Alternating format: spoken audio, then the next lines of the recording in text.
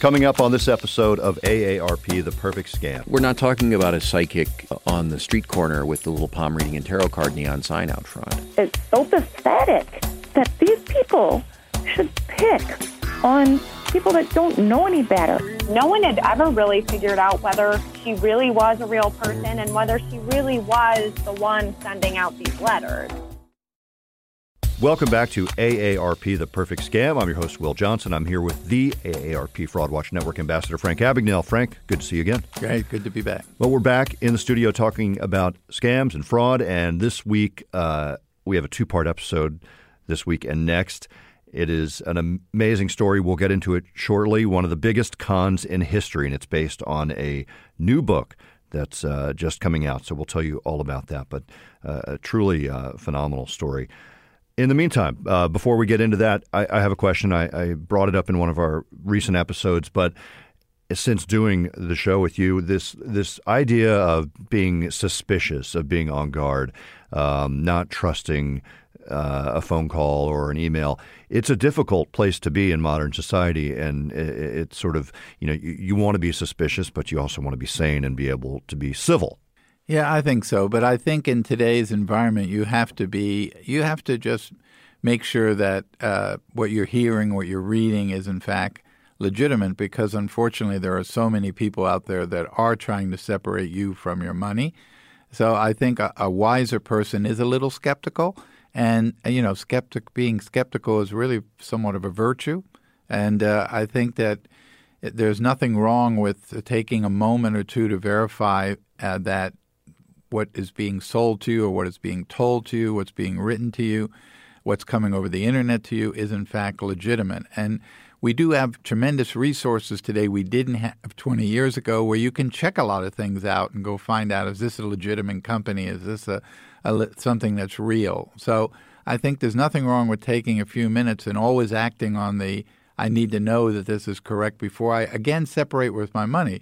That's the thing here. I'm going to separate either with my money or I'm going to give out information. So there's nothing wrong with stopping for a minute to say, before I take that step, I want to make sure and verify that it's real. Maybe just doing the show, I got too wrapped up in it. Yeah, I don't know. Something like that.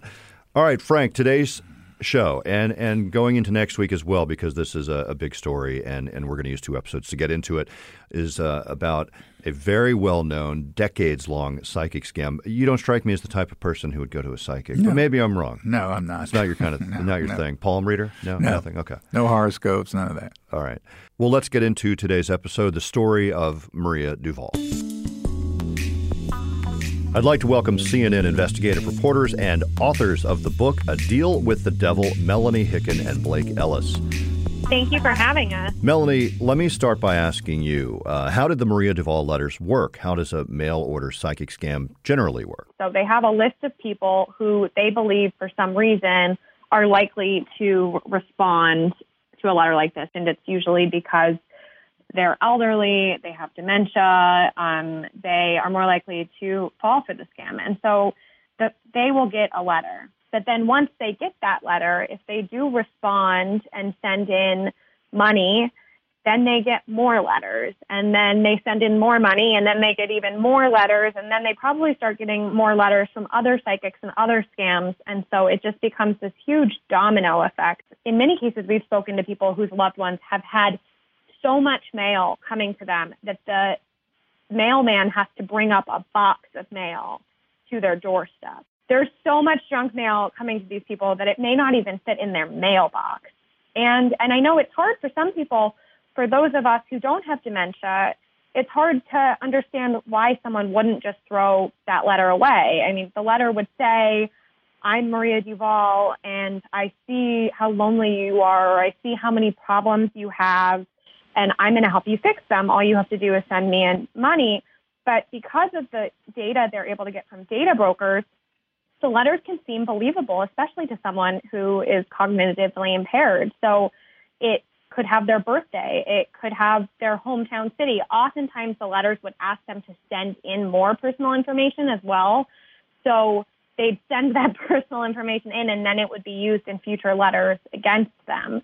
So it really is a pretty sophisticated process So to us, at first, it seemed like just a simple letter, but there's a lot of layers to it that really makes it successful. And stop me if I'm wrong here. And then the psychic information is, or the payoff is that then you get more psychic insight into your life, or numbers to play at the lottery, or any number of things, right, that could impact your health, wealth, and happiness.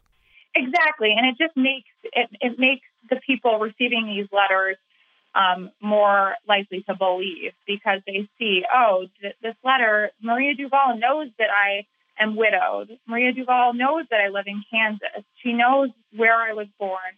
She even knows the time I was born. I mean, the information that these scammers can get is amazing. And so, yeah, you might think that these people are just gullible, but they can be very believable with all of these personal details in them. The letters were designed to be handwritten to look handwritten, so they often had fake coffee cup stains, as if Maria had been sitting there with a cup of coffee, or they have scrawled out notes about the psychic reading. So again, if you aren't able to really determine facts from fiction, there is a lot of stuff there that would add to the believability. So, and another aspect of the letters is there's a photo of Maria Duval. Yes, there's a very inviting photo of Maria Duval in her younger years that it seems like really does help draw people in, because she kind of has a small smile on her face, and it gives people reading these letters someone to envision. In the fall of 2015, Blake Ellis and Melanie Hicken are interviewing victims, digging through bank and court records, emails, online videos, any evidence they can find on the mastermind behind the scam. Yeah, so I mean, at first we had no idea if she was a real person. We saw in government filings that she could be a fictitious creation. But as we started Googling, we found all these YouTube videos of a blonde woman who looks like she could be the same woman in the letters, talking about her psychic abilities. So then we kind of wondered if she was potentially, and this could be an actress. You also came across a copywriter in Canada, and that's actually a really interesting aspect to this scam, is that the copywriting and the way the letters are written play a really important role in the scammer's ability to ensnare people. This was one of the most fascinating interviews we had. It was so interesting to hear from someone who had actually written some of these Maria Duval letters. And interestingly enough, he had once been a journalist himself and said that this was just a different kind of storytelling. So we asked him if he ever felt bad about doing any of this. And he answered, yes, to an extent, but at the same time, I'm sorry, but I think I'm doing good and getting someone to talk to. If they didn't talk to me, they would talk to someone else, and hopefully someone legitimate, but I can't control that. Yeah, and what was interesting with him, too, is just he kind of drew a line in the sand where he said, well, yes, they wrote Maria Duval letters, but I would never write the illegal ones. As Melanie Hicken and Blake Ellis delve into the Maria Duval scam, they start searching for victims to interview. They come across the story of Doreen and sit down with her daughter, Chrissy, in Arizona. Chrissy ended up being a very important window into her mother, because unfortunately her mother had passed away just before, a little bit before we had started looking into this. So we weren't able to talk to Doreen and hear what this had been like for her. But Chrissy was still so angry about how this had taken advantage of her mother in her most vulnerable years. When we talk with Chrissy, she's back in Canada, living outside Edmonton, Alberta for the warmer months. The 57-year-old mother of 3 and grandmother of 4 tells us about her mother, Doreen, how she came across the Maria Duval letters and what eventually happened to her mother as she dealt with a rapid mental decline. I was helping her clean the house.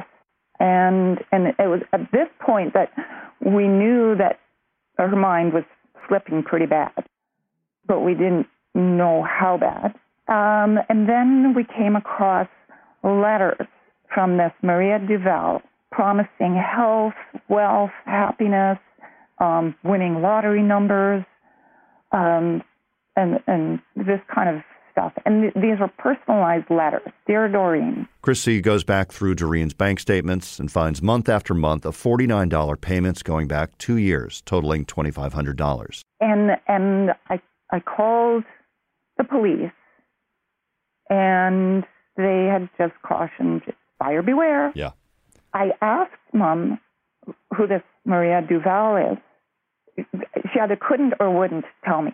She would bat her blue eyes and, I don't know, or I don't remember, Chrissy takes her mom's checkbook and stops payments, but she then gets a frantic phone call from a friend who's visiting her mom. So when her friend got there, what was happening was my mom was putting physical money, like bills and coins, into envelopes to send. Frustrated and angry, Chrissy starts doing her own research about Maria Duval. She finds stories of victims who had experienced financial collapse because of the scam. I came across some desperate people, and always the same story.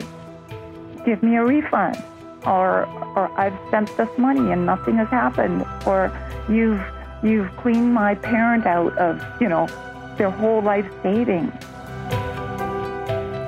As the CNN reporters keep Googling and digging, fairly early on they reach out to Clayton Gerber with the United States Postal Inspection Service. He was really the person that helped us understand the magnitude of the scam. He's been with the Postal Service for 14 years and is currently involved in the investigation of mail fraud. When he joins us in the studio, he's wearing a gun and a badge and has a confident air of authority about him. People trust what they receive in the mail. There's some belief that it has this blessing of sincerity or some authenticity or something genuine about it. And I've interviewed tons of victims, and it'll be after a collapsed Ponzi scheme, and they'll have their last statement, and they'll be clutching this statement saying the money can't be gone. It says right here that my money's right here. And I said, you believe that your money is there because it's printed on that piece of paper and it came in the mail.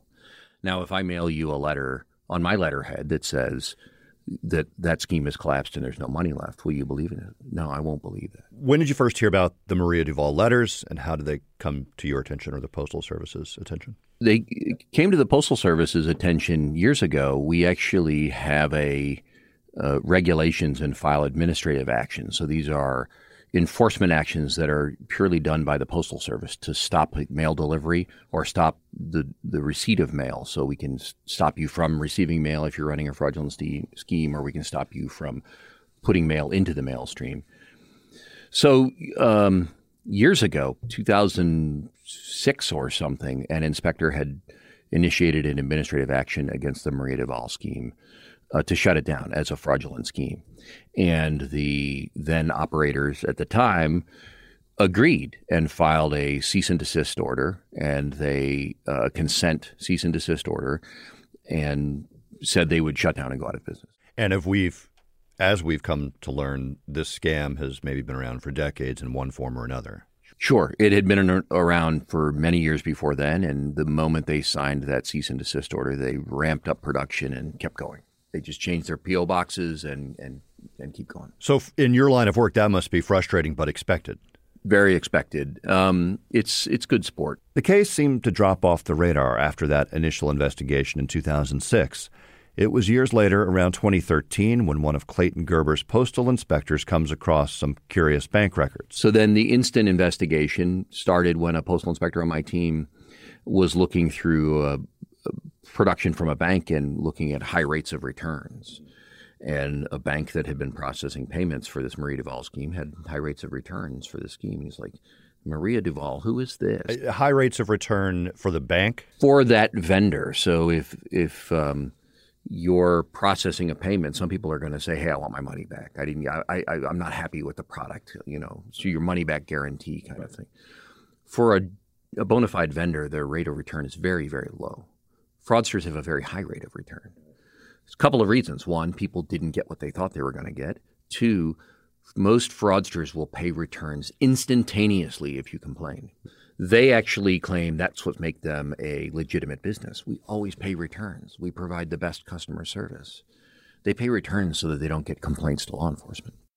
So about 2013 or 14, when we were noticing these high rates of returns, for this solicitation with the name Maria Duval, and the guy on my team used the most powerful investigative tool we have available to us, the Google.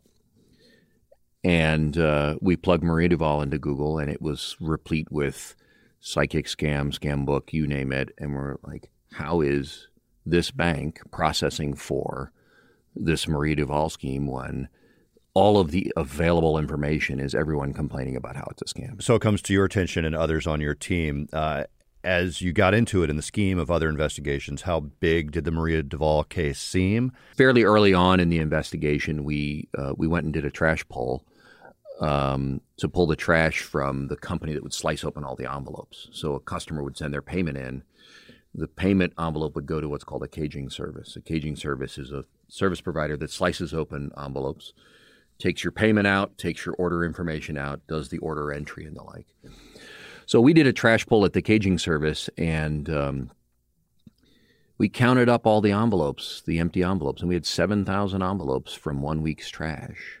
And we were like, this is unbelievable. We have 7,000 victims a week on this scheme. And we collectively, none of us could think of a scheme that had ever had that kind of return. That is a phenomenal mail order business. Did you have a sense or ever wonder to yourself or with your team, is there a Maria Duval? Or did you have a pretty good idea that this was run by somebody not named Maria Duval? I assumed there was a photograph in the solicitations, and I assumed that that was a photograph of a real person. I mean, it could have been digitally created, but it was more likely it was a real person. Was it a person who actually has previously claimed to have psychic abilities and things? I didn't know, and I didn't care. We're not attacking any belief someone has about psychic ability. So then, did you talk to victims of the scam right away or along the way? We talked to many. I didn't have to do that. Talking to victims is an emotional task. But many guys on my team, some of my support folks, talked to many victims. I remember a story. One of my inspectors came back after he had done traveling around, I think, Pennsylvania, talking to victims, and he took pictures inside the individual let him take pictures inside the house. He had all of the pictures from all of the mailings taped up on the wall, running down the hallway, from all of the mailings he had received from Maria Duval. All of the little trinkets and mass-produced junk that was on a bookshelf, all in one spot. He couldn't afford his medicine, couldn't afford his utilities, and he was sitting there with a piece of rope tied around his waist in a knot as a belt because he couldn't afford a belt. But he was writing $40 checks like crazy to Maria Duval, and that really affected my inspector. He has reminded me of this victim over and over and over again over the years, and that's one of 7,000 victims. Meanwhile, Melanie and Blake are still on the hunt. They follow the trail of post office boxes where the scammers are apparently picking up the letters and payments. One of these return addresses and P.O. boxes is in Sparks, Nevada. And the address ended up taking us to this just commercial shopping center kind of in the middle of nowhere. And we just were talking to everyone we could find at any of the stores, asking them if they had heard of Maria Duval, if they knew anything about these P.O. boxes. And no one knew anything. And we ended up finding the mailboxes, but they had been shut down by the government. That's thanks to Clayton Gerber and his team of postal inspectors. So in the Maria Duval case, we filed a civil complaint seeking an injunction against the caging service that was slicing open the envelopes, against a Montreal, Canada-based company that was employing them, that was hiring them. They were controlling the North American scheme. Then we went to the post office and we said, shut all these P.O. boxes down, and any mail that comes to them, send it to us. So we started collecting those victim envelopes. We went to the post office where they were dropping the 100,000 or 200,000 solicitations in the mail, and we said, you cannot accept mail from this mailer anymore. These envelopes cannot go in the mail stream. If so, they show up with a truck, give us a call. We went to the caging service, and we actually executed a search warrant at the caging service on the day of the injunction, seized all of the evidence there, and they were served. We were given notice, you need to shut down. We've already closed your P.O. boxes. It's not like you're going to receive any mail today, so you could come in tomorrow, but you wouldn't have anything to do. And you were present at the serving of that warrant? Yes. What was that like? You walk into an office and there's people sitting there doing their job, and you say, hey, this is coming to an end? Yeah, but we're law enforcement officers, so we wear body armor and we have our guns out. And we, Really? Yeah. Yeah, because this is America, and a lot of people have guns, even fraudsters, and so we go with enough presence that things are going to stay calm. Where was that company? That company was on Long Island. And were those the two companies then that were shut down by the inspection service? Yes. How did it work? How has it worked? We collected about 45,000 victim response payments in the immediate aftermath of the injunction. So we immediately stopped 45,000 victim payments, and we've returned cash and money orders to those victims. We have not seen a Maria Duval mailing in the U.S. There are other psychic mailings, and we're aware of some. Clayton, how many victims would you estimate in this Maria Duval scam, at least here in the United States, or how much money would you estimate? Do you have any idea? So we were able to collect pretty precise records for victimization going back 10 years. And in the U.S. alone, there were a little over 1.4 million victims over a 10-year period, and it was over $200 million U.S. We were able to seize 40,000 or so victim payments. So once we shut the scheme down, those were payment envelopes from victims that were still in the mail stream, that were still destined for the P.O. boxes. We seized all of those after the court issued us an order that we could open them and we could return the payments to the victims. We did that. The government action seems to stop the scam bloodletting in the U.S. But remember, this is a worldwide scam with millions of letters being sent to countless countries. And for Melanie and Blake, one main question keeps haunting them. Where is Maria Duval? I'm back with the AARP Fraud Watch Network Ambassador Frank Abagnale. Frank, psychic scams. I mean, sure, why not? Seems like a natural fit for a scam. Yeah, some are done by amateurs, and some, like in this case, obviously done by somebody with a lot of resources behind them and a lot of thought that went into it. They're done on a worldwide scale. They probably, I would think, get a lot of their information from people who just go on and Google looking for a psychic. They want to find out about a psychic, and they have a legitimate-looking so-called website and a reputation. And again, they're dealing with not one or two people, but literally hundreds of thousands of people.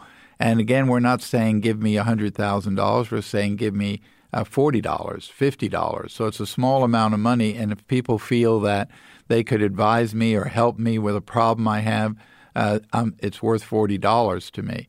But in the ultimate end, it's just all a scam. To come back to the idea of a psychic scam and why it might work so well, and especially this one and the authors that we talked to make it very clear that it's sort of a triple threat with hope. They might give someone hope that they might win the lottery and they can help them out that way. Fear that, they need to get in touch with a psychic, that something terrible could happen unless they do that. And also just making a real connection with people over time where the letters are coming to someone, they're addressed to your name, and they might say your birth date, and they might say your horoscope or sign or something. I'll never forget that a couple of years ago I was in Belgium sitting in a hotel room, and I watched this TV ad that was on from a bank, and it was about a minute long. And it was a psychic, and you would walk in, and the psychic, basically it was being filmed for this television ad, would say to you, if you'll just tell me your name and where you're from, I'll tell you a lot about you. And they had 2 or 3 different people in this 1-minute ad that came in. And you called right away, right? Well, no, but what really was fascinating about the ad, for example, one woman who sat down, she's in Belgium on a tour. She's from New York. She gives her name and where she's from. And he immediately says, oh, and you're married to your husband, Robert, and you have 3 children, and their name is so-and-so. And the woman, you can see the panic start to form on her face because she's wondering how he knows all this. And he goes, and you work for IBM, and your parents live in so-and-so. So she started to get very scared, and then he kind of stopped, and he said, you know how I know all this about you? It's not that I'm a psychic. And he points to a curtain, and they pull the curtain back, and there's all these people back there on computers getting information. And then it was all about identity theft, and it was a great ad from the bank. It's on YouTube, but it's basically shows you how quick, in seconds, they can get this information. All right, Frank Abagnale, thanks for your insight. We will be back next week with the remainder of our story about the Maria Duval scam and the CNN journalists, Melanie and Blake, who are hot on the trail potentially of Maria Duval. They're interested to know whether she's an actual real person. Clayton Gerber and the Postal Inspection Service have shut down the scam as far as they know. But there's more to the story. All right, thanks again to my co-host, the AARP Fraud Watch Network Ambassador Frank Abagnale, for being here. Great to be with you. Thanks. And I am Will Johnson. We will be back next week. And a reminder to our listeners, if you or someone you love is the victim of a scam, or you just have a question about any type of scam out there that you need some assistance with, you can call the AARP Fraud Watch Network helpline at 877-908-3360. Are you 55 plus? There are many ways your community could use your help.